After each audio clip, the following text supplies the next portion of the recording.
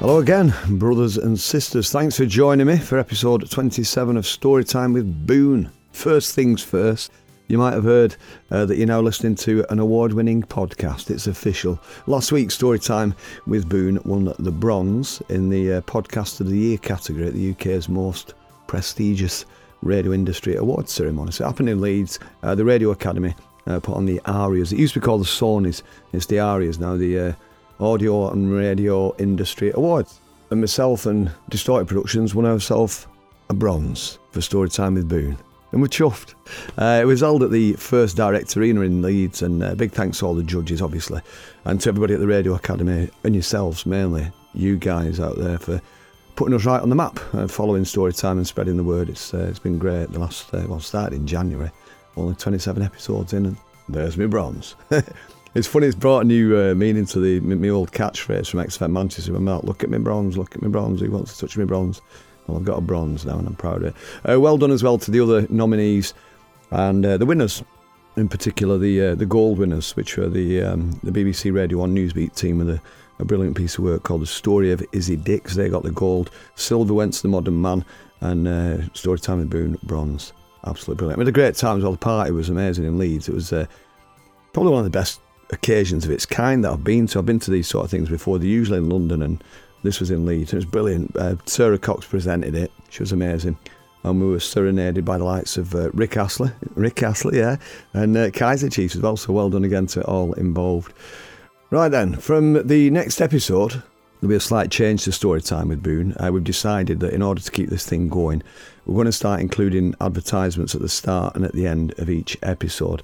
Now, at the moment, the podcast makes no money at all, and as you can imagine, it takes a long time putting it together, myself and the Distorted Productions people. So the adverts are going to just help things keep moving, and at the end of the day, I want this to be a long-time thing. I want it to be permanent if possible, so hopefully you won't mind me sticking some adverts in there. Thanks as always to my friends at Distorted for helping me to deliver this baby to you every fortnight. On this episode, I'm going to be talking a lot about engines and wheels, about motorbikes and fast cars. I'm going to be telling you about my years as a motorcyclist, much of which I spent with the C word plastered across the front of my crash helmet. It's a long story, but I think you'll like it. And I'm also going to talk about that really naff thing that a lot of celebrities do, where they get a free car, on the condition that they have the name painted on the side of it for advertising purposes and all that. No way would I ever do that. There's no way I'd ever do that again. Well, yeah, I did it once, but I'll tell you all about that in this episode. On each episode, I talk about how a particular song that I've written over the years came about, and today, back on the subject of motorbikes, I'll talk about another track from the Engie Benji album that I made, and it's a song called Go Mo Go, and I'm very proud of it. I'll give you a little update as well this week on Project Rabbits, the ongoing story of Snowflake and Caramel, the latest additions to the Boone family. The unsigned band that you're going to hear at the end of the episode, they're called Nihilist, and it's a Manchester band that are going to do really well. I know they're going to do really well. But I'll also tell you about the unique way that a team of doctors have got together to help to get this record out. It's brilliant. And as with every episode of Storytime, you will find a Spotify playlist that I've put together to accompany this episode. You'll get full versions of all the tracks that you've been hearing in between the stories. Okay, let's do it. Storytime with Boone. Subscribe now on iTunes. I spent about 10 years of my life as a motorcyclist. That's right, a biker. 1975, roughly, to 1985. And it was a time in my life that I remember very fondly, even though I've never enjoyed being cold. I've always hated cold weather, you know what I mean? And being a biker in Oldham, it equals being really cold for like 80% of the year. Oldham's on a hill. It's only about 8 miles outside Manchester, but it's about 17 miles higher up above sea level than Manchester. And the frost up there, it cuts right through to your core, you know what I mean? Sometimes my ears pop. When I'm driving up the hill from Manchester to Oldham, I can feel my ears popping. And I didn't grow up intending to be a biker. It's not something I fancied as a kid, but because the law allowed, it probably still does actually, allowed for you to ride a moped from 16 years old, it was a great option. It was a great way of getting your wheels. I mean, like the Merton Parkers reminded us all in 1979, you need wheels, don't you? They were right. And I didn't fancy waiting another year, to get a car at 17. I thought, right, I want to be mobile at 16. And my mate did as well. My Besley mate, Kenny Burry, he fancied it as well. We were going to get bikes when we were 16, that was it. So we spent the first half of 1975 doing our research, looking at what bikes we fancied, and also working on our parents, because we knew that the only way that me and him could get mopeds would be if our mums and dads bought them for us. We both turned 16 in June of 1975. Me and Kenny were born on the same day, so 28th of June 1959. That's when we were born. It was a Sunday morning. I remember it well, church bells and all that. But we used to say when we were growing up, me and Kenny, we used to say we were twins but not brothers, and at some point that became twits but not buggers. I don't know who made that up, whether it was me or him, or probably our dads or something. Twits but not buggers. Anyway, late June 1975, Kenny's on holiday somewhere with his mum and dad, and my parents drove me over to Rochdale to a motorbike shop called Kingsway Autos, and they bought me this stunning Italian moped that I wanted, called a Fantic Caballero. And me and Kenny had spent months researching, and this was our dream moped. This was the one, you know what I mean? And it was more expensive than like the popular mopeds like the Honda SS50 and the Yamaha FS1E, or the Fizzy, as we used to call it. It was more expensive, but it looked better. It looked really good. It looked a million times better than any of these things. The Caballero was it's a beautiful, like a blue scrambler style bike with big fat knobbly tyres and big handlebars and a really cool exhaust pipe, and it had a little leather bag on top of the fuel tank to put your bits and pieces in. And being someone who's always had a thing about bags, I love bags, mate. I can't walk past bags in a shop without stopping for a look. Suitcases, well, they get me going. So anyway, I think it was that leather pouch on the fuel tank that really sold the Fantic Caballero to me. Right? I think when we got them, I think they're about 400 quid each, like £399, I think they were. So it's a lot of money. And like I said before, all the competitors were half that price. So our mums and dads were dead good for sorting us out, because we didn't have jobs or anything, we had no income. And they were fast as well, these Fantics. You could easily get 50 out of it. You'd get 60 out of it if you made a few alterations to the engine. But it'd be screaming like a pig. You could hear it coming across, miles radio. Only that kind of thing. And if I remember correctly, right, my registration number, I'm pretty sure it was JBN 14N. It might have been JBU 14N, but I think it was JBN 14N. I'm going for that. JBN 14N it was. One really shit thing about mopeds in the 1970s, and if you're my age, you'll remember this, but they always came with a pair of actual pedals on them, like cycle pedals. Because these machines were designed to be pedalled like a bike until the engine kicked in. And the better designed mopeds could be started by simply lifting the pedal and just gently pushing it down, and it'd start. It sort of doubled as a Kickstarter pedal. But it looks shit. You'd be there with a cool bike and some lad would be looking at, hey man, I like your bike. Who's it made by? Are those pedals? Has it got pedals? Is it a toy or something? Hey lads, look, it's got pedals on it. Ha! Like that.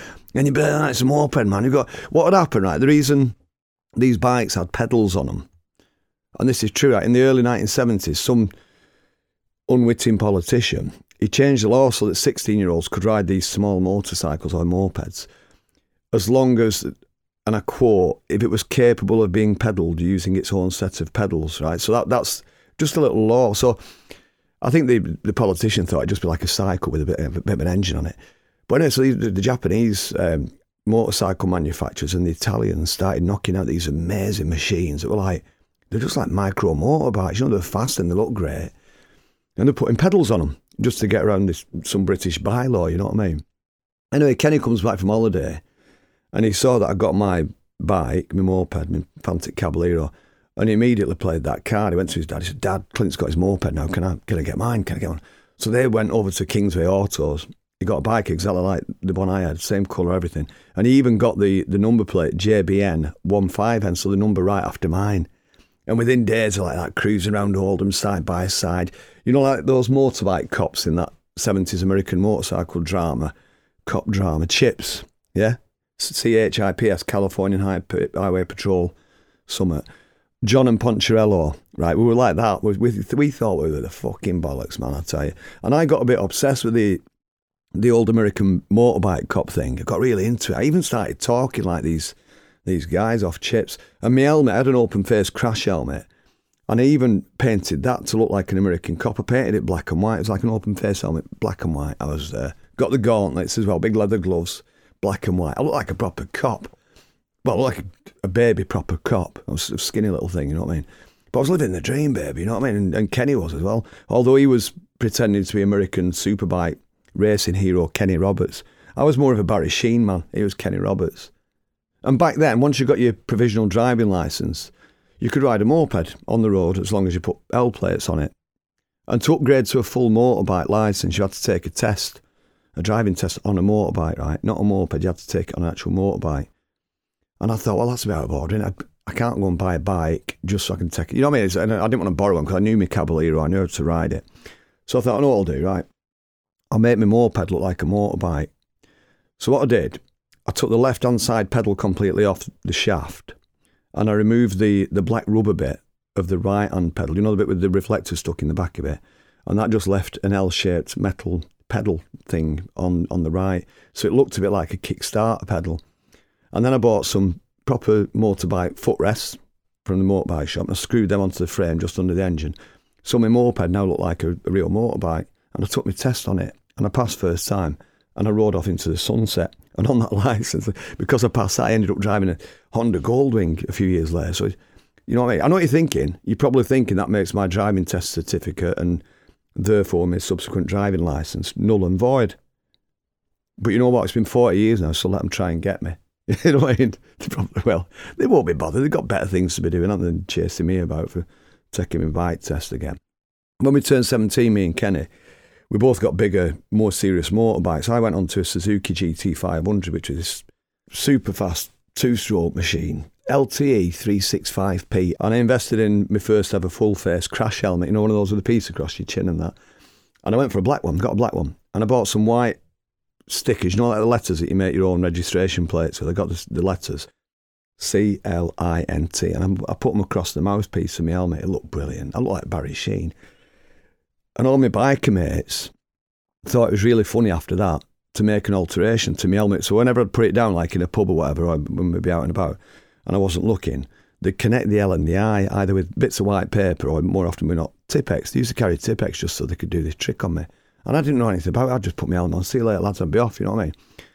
And then I'd be like, you know, I'd be in the petrol station, people would be staring at me, or in the corner shop, and kids would be like, Mum, look on his helmet and that. And I'd be there with cunt, on, you know, across front of me, mush, in big letters, cunt. And I didn't know anything about it, so I'd be swanning about, all right, buddy, all right, yeah, can bottle me up, please? Cunt on my face like that.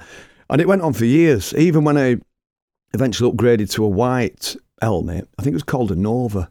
And I put black letters on the front, same again, CLINT. And after that, nothing more than a black marker pen was needed, you know, to make me look a cunt again, so to speak, you know what I mean?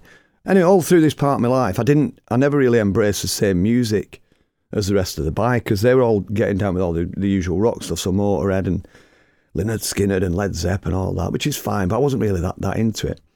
You know, I'd been through the punk thing. I'd recently been a punk rocker, and I was more into 60s garage music, and I was in love with bands like The Who and The Kinks and The Beach Boys, and a lot of the mod music, ska music, Prince Buster and Max Romeo. I was into all that kind of stuff. And they all thought I was off my nut, these fellas over here. We had a thing that we started doing. I think I started it one night, and we were playing pool and started putting the pool chalk, you know, the blue chalk that you put on the end of your cue. Started putting that on the end of my nose. Still do it sometimes for a laugh. And we started calling ourselves the Blue Nose Mods for a laugh. So it's like a load of bikers, maybe with white jeans on and that, but all with blue nose and that.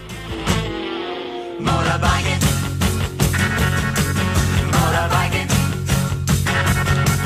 Motorbiking. Motorcycling. Moving on the Queen's Highway, looking like a streak of lightning. If you gotta go, motorbike riding. Listen to me and I'll tell you no lie. Too fast to live, too young to die. I bought a new machine today and say, it take your breath away, motorbiking.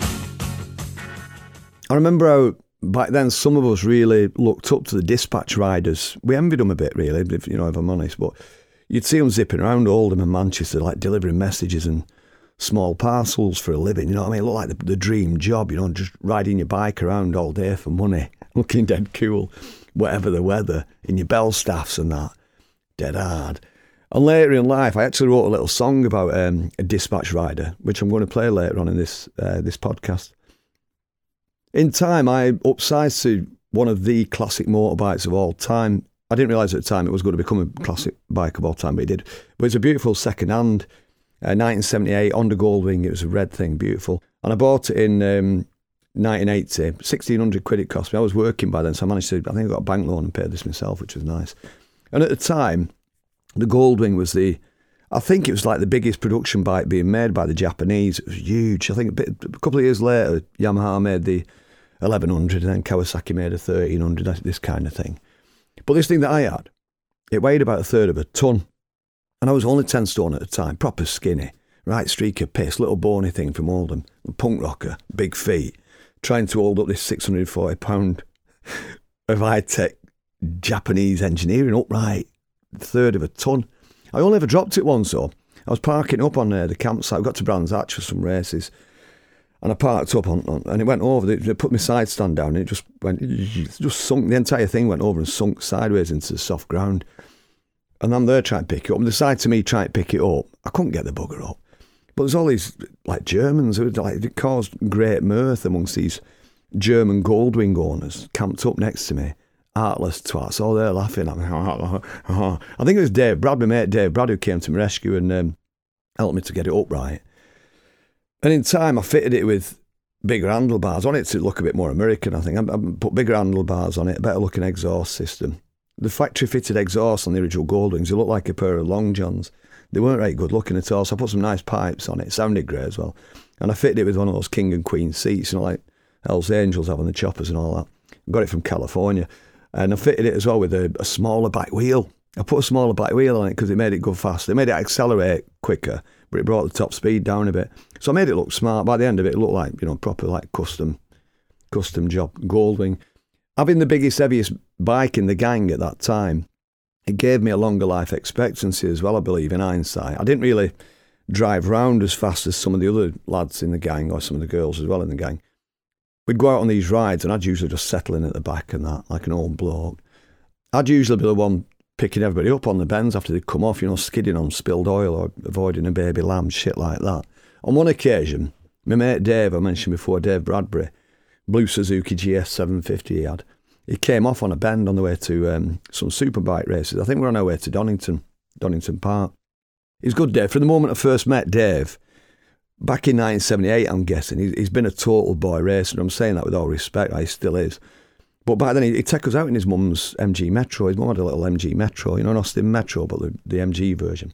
And he could get it on two wheels without any effort at all. I've got photographs of him spinning around in circles on two wheels. I hope his mum's not listening. Lillian, I hope you well. Everything's good for you. But I know that Dave will be listening because he's a fan of Storytime. So I hope you well, Brado. But he also could do the best wheelies, the better wheelies than anybody I knew at the time, Dave Brad.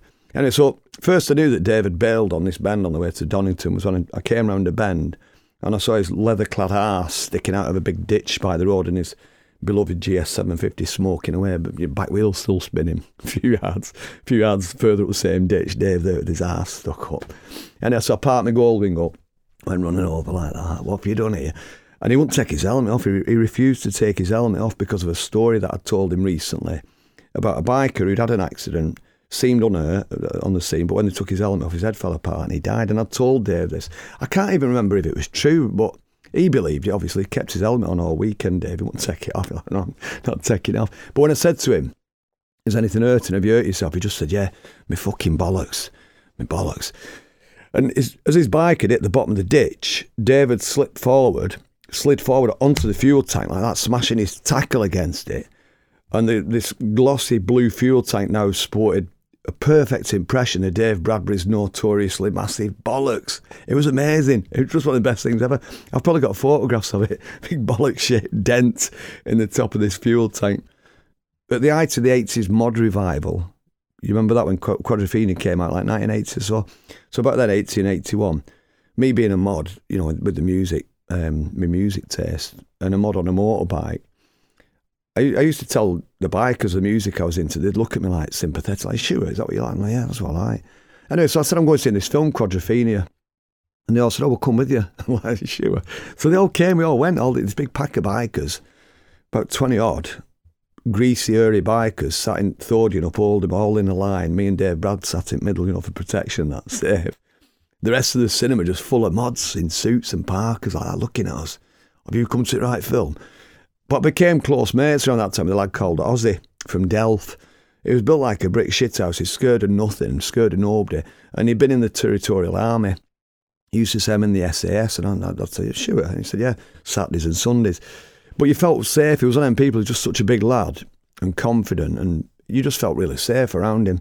He made me feel like Captain Scarlet. Whenever I was with him, I felt indestructible. You know, I felt protected. Nothing was going to happen to me. And I think he was a big influence in me becoming something of the man I am today, really. I do think that being around Ozzy brought me out of my shell even more than I might have been. Scary, isn't it? You know, things like life's short, go for it. It just made me feel very confident in myself. Anyway, back at Thordion up Oldham. 200 mods and 20 rockers, whatever, all laughing together, enjoying the Quadrophenia movie. No issues at all, you know what I mean, fortunately. So all the hatred that you saw on the British beaches in the late 60s between mods and rockers, it didn't spill over into the 80s. And, you know, in the modern day, that kind of music-based territorialism, it doesn't exist now, does it? And that's a great thing. And as a sign of my modishness as well back then, I fitted my Goldwing with extra mirrors. I put all these extra mirrors on it. And multicoloured tassels, you know, hanging out at the end of the handlebars. And the other bikers down at the Spread Eagle pub in Ashton, it was a big biker hangout that we used to go to. They're all looking like, you're a knob, aren't you? And I was explaining, I'm more of a mod than a biker, you know, in terms of my music and my clothes and that. And I'd be stood there in this like stripy, button-down collared Ben Sherman shirt and my white straight leg jeans and pointy shoes or whatever. But I still love that film, Quadrophenia, to this day. I love it. And every time I visit Brighton, I always go to the spot where Phil Daniels took Leslie Ash up the back passage. It'd be rude not to, wouldn't it? I've even taken Mrs. Boone up the back passage a couple of times. She finds it very uncomfortable, you know, because it's such a confined little alleyway between some shops in the middle of Brighton and that. So anyway, so eventually my passion for making music became stronger than my desire to be a biker, mainly for financial reasons, I think. I had to sell my Goldwing in 1985 so that I could buy some much needed recording equipment for the studio that I was building in the mill in Ashton. You know, this is like when I was doing all this work with bands, recording stuff and that. So sold my bike for 800 quid. I bought a compressor, a couple of microphones. I can't remember, just music stuff. And I sold it to my mate, Paul Cooper. So 800 quid. And within 3 years, it was being hailed as one of the greatest motorbikes of all time. It still is. I think if I had it today, it'd be worth like $4,000 or more. And I think it's still out there as well, because a few weeks ago, I did a search on the DVLC website, put my registration number in XRJ999S, and it came up saying it's currently, you know, it's got its MOT, it's out there somewhere. So you never know, maybe one day me and my beloved Goldwing might be reunited. And I'm happy to say as well, Kenny Burry, Dave Bradbury, still with us. So is Mark Beckley and a.k.a. Beck, because he's still, I spoke to him the other day, all still in touch as well. In fact, Dave now comes on tour with the Inspirals, which is nice, selling our merchandise. And he don't do it for money either, he don't need the money. He just loves being out on the road with this gang, you know what I mean? And I find something really poetic about that, you know what I mean? It's like being on the road with your gang. It's like the bikers, where it's like guys in bands, I know, innit? Really, or people in bands. But they're all these boys I've just mentioned, they're all still total boy racers, more than ever. They've got like multiples of bikes and fast cars, these buggers, you know what I mean? And I think even though I'm still a mod at art, I think I still long for the day that I might be a biker again, you know, sat astride some big old Harley Davidson or something at the back of the pack, helping my mates back onto the bikes after they've come off on the bends and that, you know, listening to the Jam or something. I do often think about the lads that didn't make it through that chapter of our lives. You know, for a while it seemed like every few months we were another man down. Mick Balesti, Kawasaki 900 Z1B, absolutely beautiful thing it was, on his way to work one rainy morning in Middleton near Manchester. Barry Sullivan, Kawasaki KH250 on a bend on a ride out near Southport, and his passenger Martin Robinson survived, thankfully. Duncan Watson, Honda CB 750 F2 at the bottom Buckstones Road in Shaw. And Gyro, a lovely lad called Gyro, on Sharp Bend near the Floating Light pub on the moors overlooking Oldham. All top quality people, taken much too young, and all of them living the same dream. The highway's jam was broken, heroes on a last chance power drive. Everybody's out on the run tonight, but there's no place left to hide. Together, Wendy, we can live with the sadness. I'll love you with all the madness in my soul. Oh, someday, girl, I don't know when we're gonna get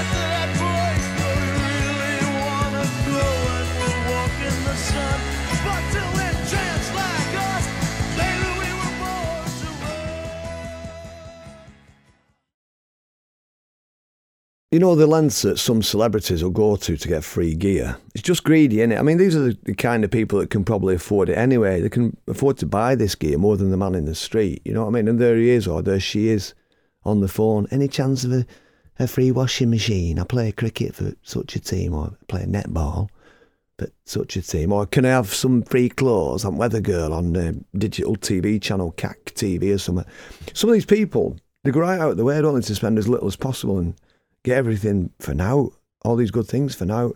But the worst one is when celebrities, like sports personalities or TV people, actors, musicians, when they blag a free car, right? So these car companies or car dealerships, they give these famous people or semi-famous urbers, or once famous, they give them brand new top-of-the-range motors, don't they, for nothing, on the condition that we can paint your name down the side of it. They paint the celebrity's name in big letters, don't they, on the side of the car. You know, yeah, I know, tossers, losers, yeah, total sellouts, you know.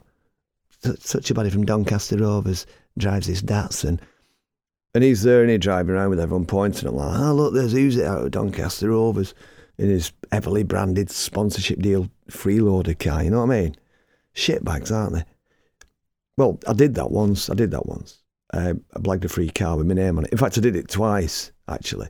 But the first one, it was in about 2009, and I bumped into a friend of mine, and he'd just landed a new job, Graham Reedy. He'd worked in the motor industry for a few years, and he told me that he'd just got this new job as the boss of the BMW mini garage in Manchester on Chester Road, not far from what was then XFM and is now Radio X. So I popped in for a brew. And Graham was a lovely chap, got on great, and he showed me the new mini range. And I had no intention of buying one. I couldn't really afford one, and I was happy with my shagged out Saab 93. It's been a right good car, that, at this point.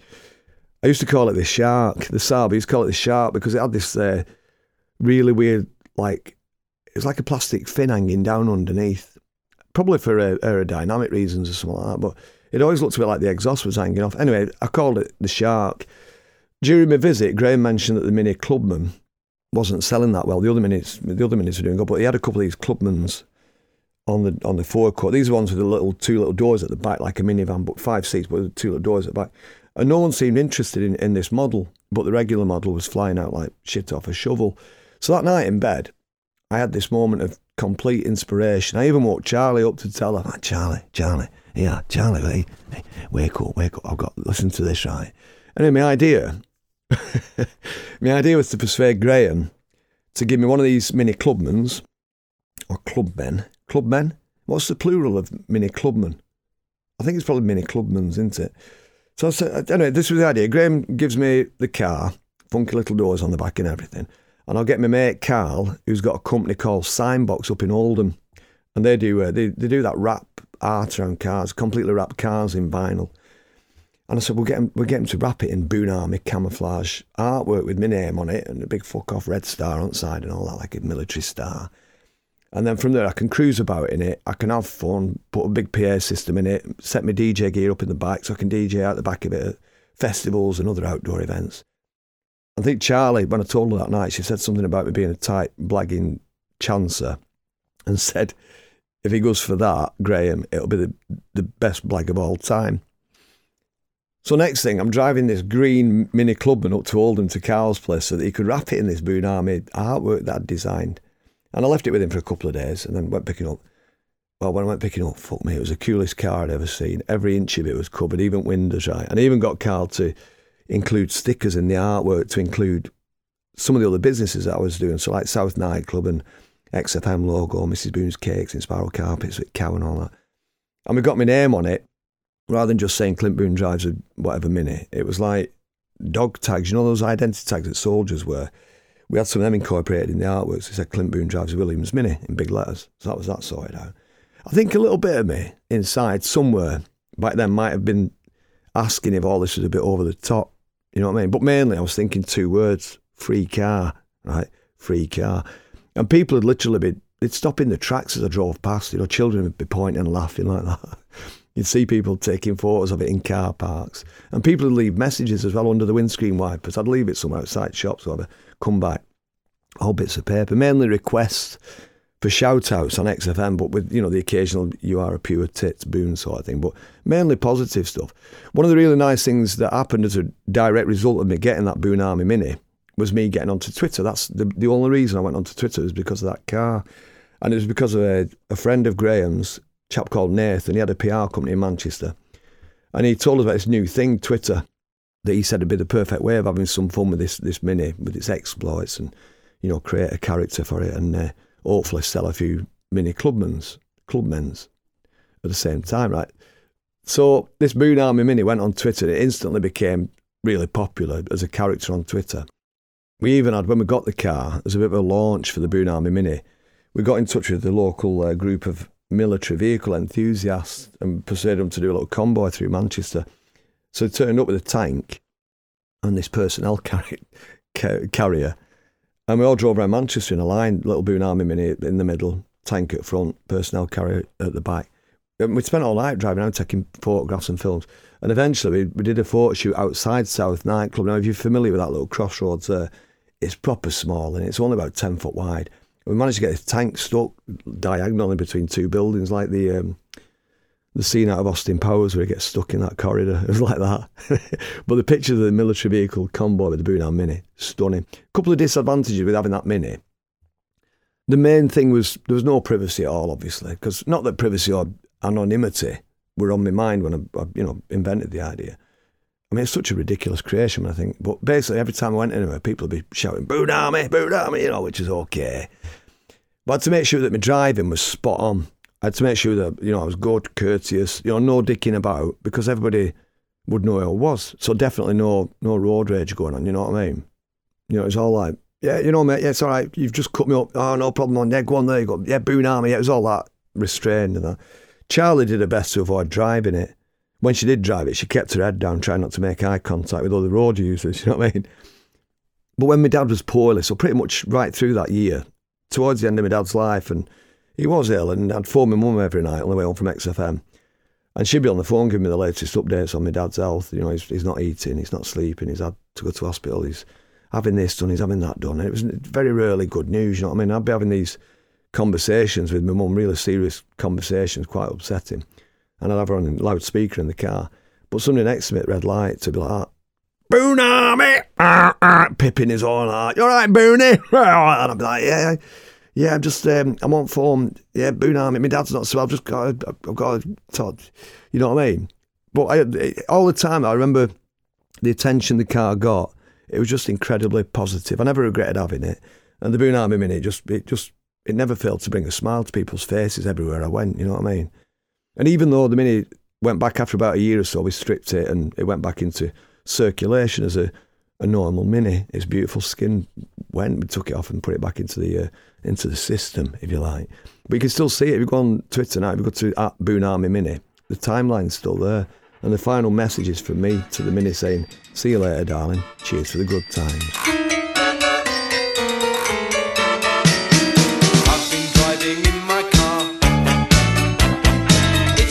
Jaguar. I bought it in Primrose Hill from a bloke from Brazil. It was made in 59 in a factory by the Tyne. On each episode of Storytime, I like to chat about a specific song that I've written at some point over the years and tell you about how it came about. So today it's another song from the NG Benji album, which I've talked about on previous episodes, 7, 8 and 13. There you go. So, as I've been talking earlier about my years as a motorbike rider, I'm keeping that theme going a bit here. I wrote this song for a character in NG Benji's world called Messenger Mo. And now Mo was this very hard-working, very determined motorbike dispatch rider. The song's called Go Mo Go.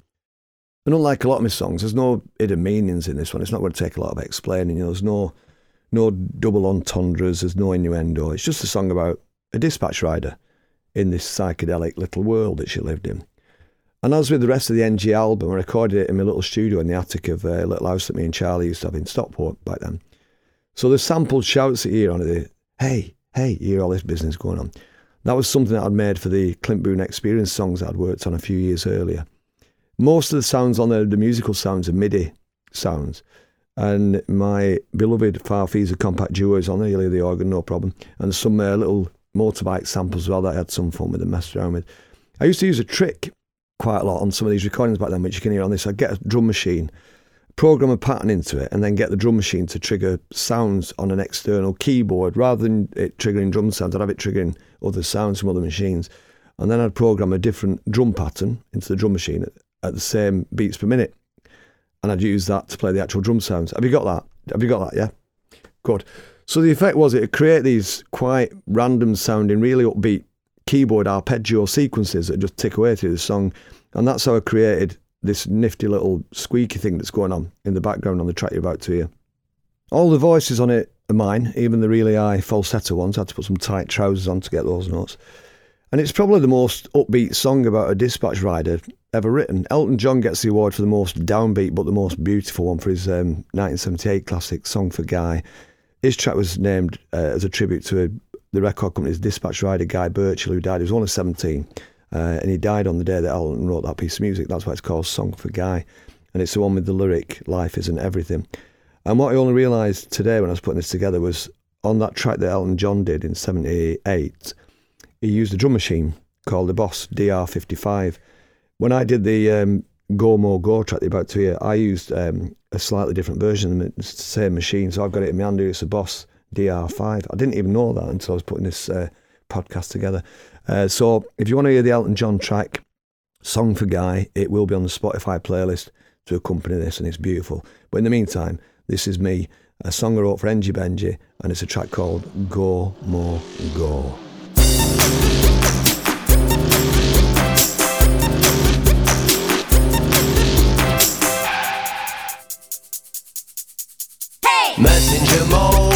Messenger Mo, she will take your message where it needs to go. So put your little note inside an envelope and give it Messenger Mo, Messenger Mo. Go Mo, go Mo, go go go. Go Mo, go Mo, go go go. Go Mo, go Mo, go go go. Go Mo, go Mo, go go go.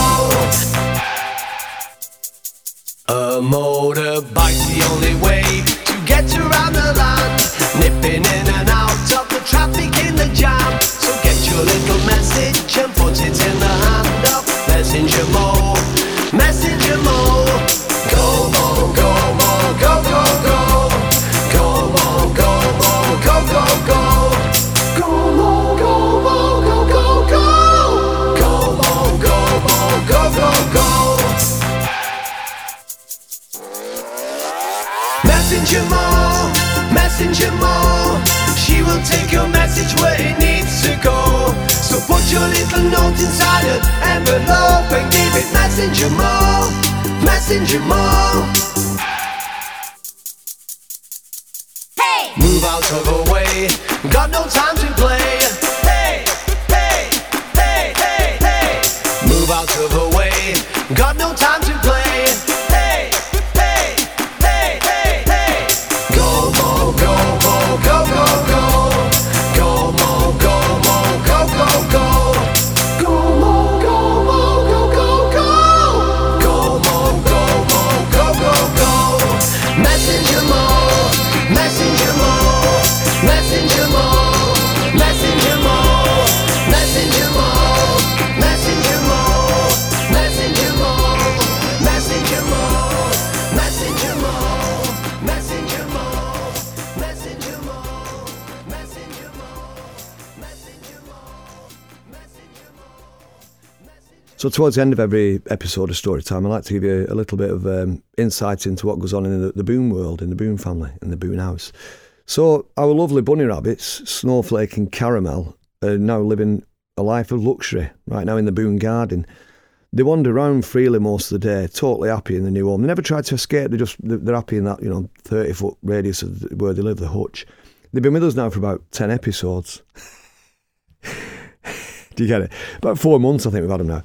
But you can tell they've really accepted us as their new family.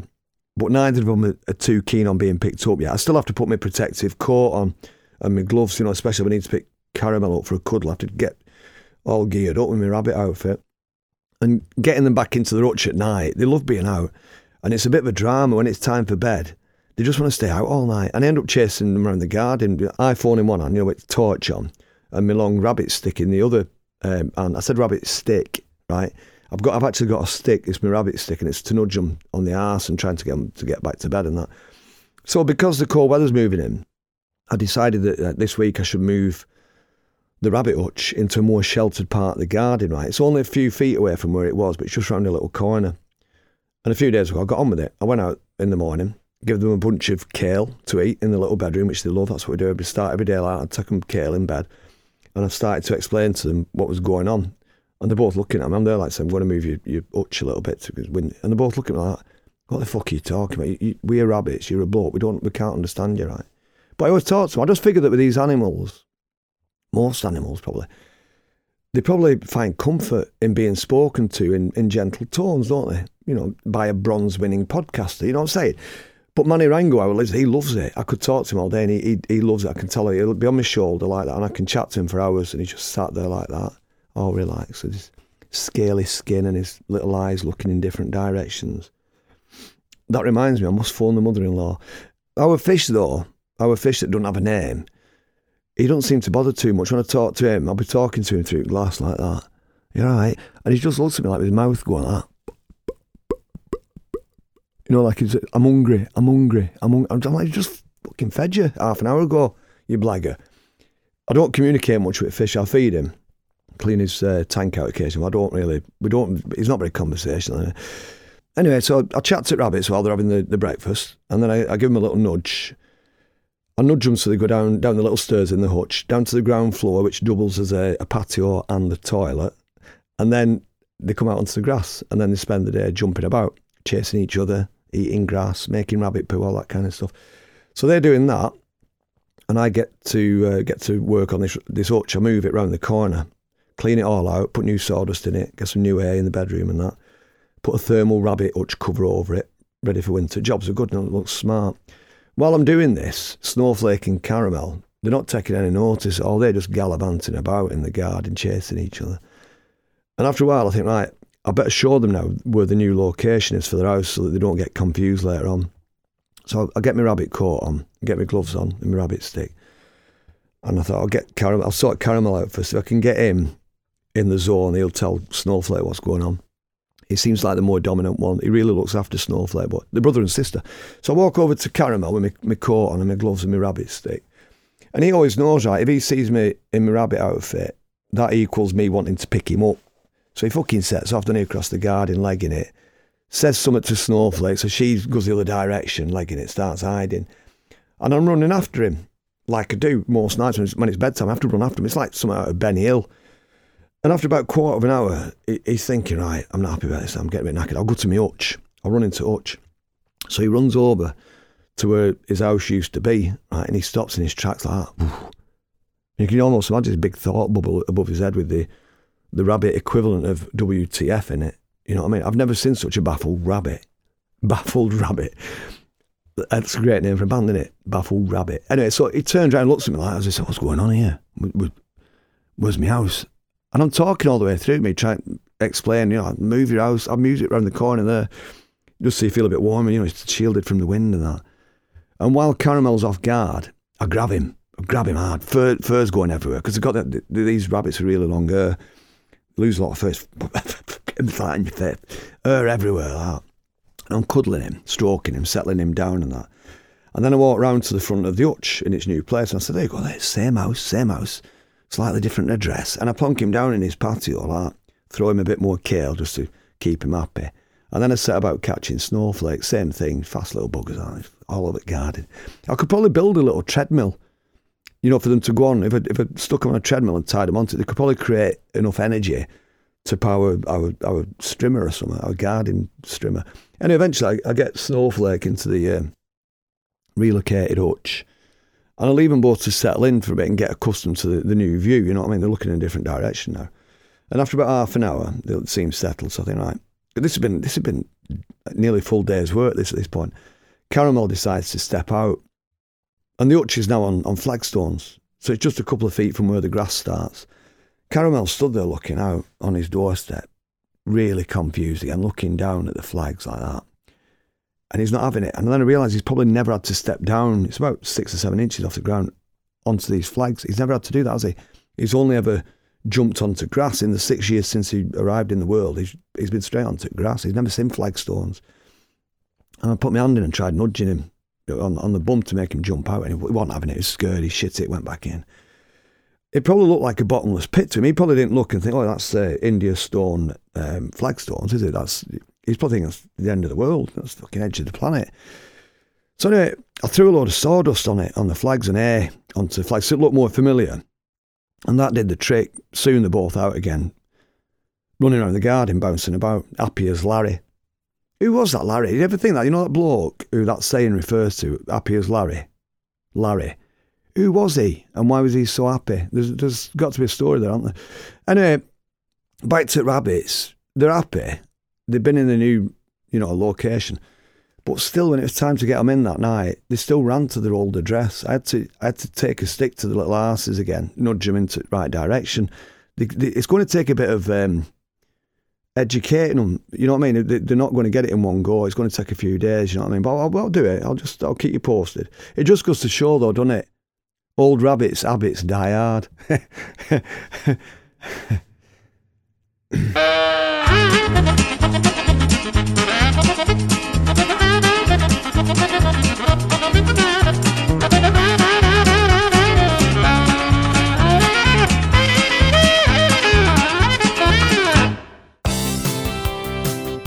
Right, time for me to get off. Thanks again for downloading this podcast. Do try and check out the Spotify playlist I put together for each episode of Storytime, and that consists of complete versions of the songs on each episode and some of the other stuff that I've talked about as well. I hope you've enjoyed listening again. Leave some comments on my iTunes page if you get a moment. And as I said at the start of this episode, there will be adverts on the podcast from next week to help towards the cost of putting Storytime out there. Thanks as always to my friends over at Distorted for making this sound brilliant. And do check out my other podcast, Set to Go, which is available as a free download on iTunes if you enjoy the journey of searching for new music. It's always nice to finish each episode with some unsigned music. And this week, a band called Nihilists. They're a new 3-piece band from Manchester. James Madrisky on vocals, Stephen Kelly guitars and programming, and John Patterson on drums and other instruments. He's a bit of a multi-instrumentalist, apparently. James Madrisky, you might think that's a familiar name. He was the frontman of a band called Pure Essence, and a man gifted one of the most exquisite singing voices ever, in my opinion, James Madrisky. And also on the track that you're about to hear, Nick McCabe, legendary guitarist of The Verve. He's playing guitar on both the tracks on this double A-side single that Nihilists are about to put out. The information on the single, it's Wall Space on one side and it's Over Is So Over on the other side. As I said, it's a double A-side record. Coming out on the 11th of November 2016. Classic Album Club Records. Now, even though I'm saying this is unsigned upcoming, there is somebody putting it out, and it's an interesting story, which is part of the reason I wanted to include it. So, Nihilist debut record, it's been made possible by a group of very passionate Facebook people who formed a thing called Classic Album Club Records, CAC. So it's a collective of obsessive music fans who happen to be, check this out, doctors, right? So the doctors who got together, they put together this little music club. They're based in Sunderland. It's run by two GPs, Phil Peverley and Nicky Waldman. And they were drawn to the music of Nihilists and who decided to get behind it and help them to release a single, which is great. So have a read about Classic Album Club or CAC Records. If you want to follow Nihilists online, I'll spell it first of all, Nihilists. That's Nihilists. If you want to follow them online, there's a website, nihilists.co.uk. On Facebook, it's Nihilists Music, and on Twitter, @Nihilists Music. If you want to follow CRC Records online, they've got a website, classicalbumclubrecords.com. So the track you're about to hear was recorded at the Edge Studios in Alderley Edge, Cheshire, produced by Nihilists, and it's a gorgeous track called Over Is Over. Enjoy this, and I'll speak to you soon. Lots of love to you. Storytime with Boone. Subscribe now on iTunes.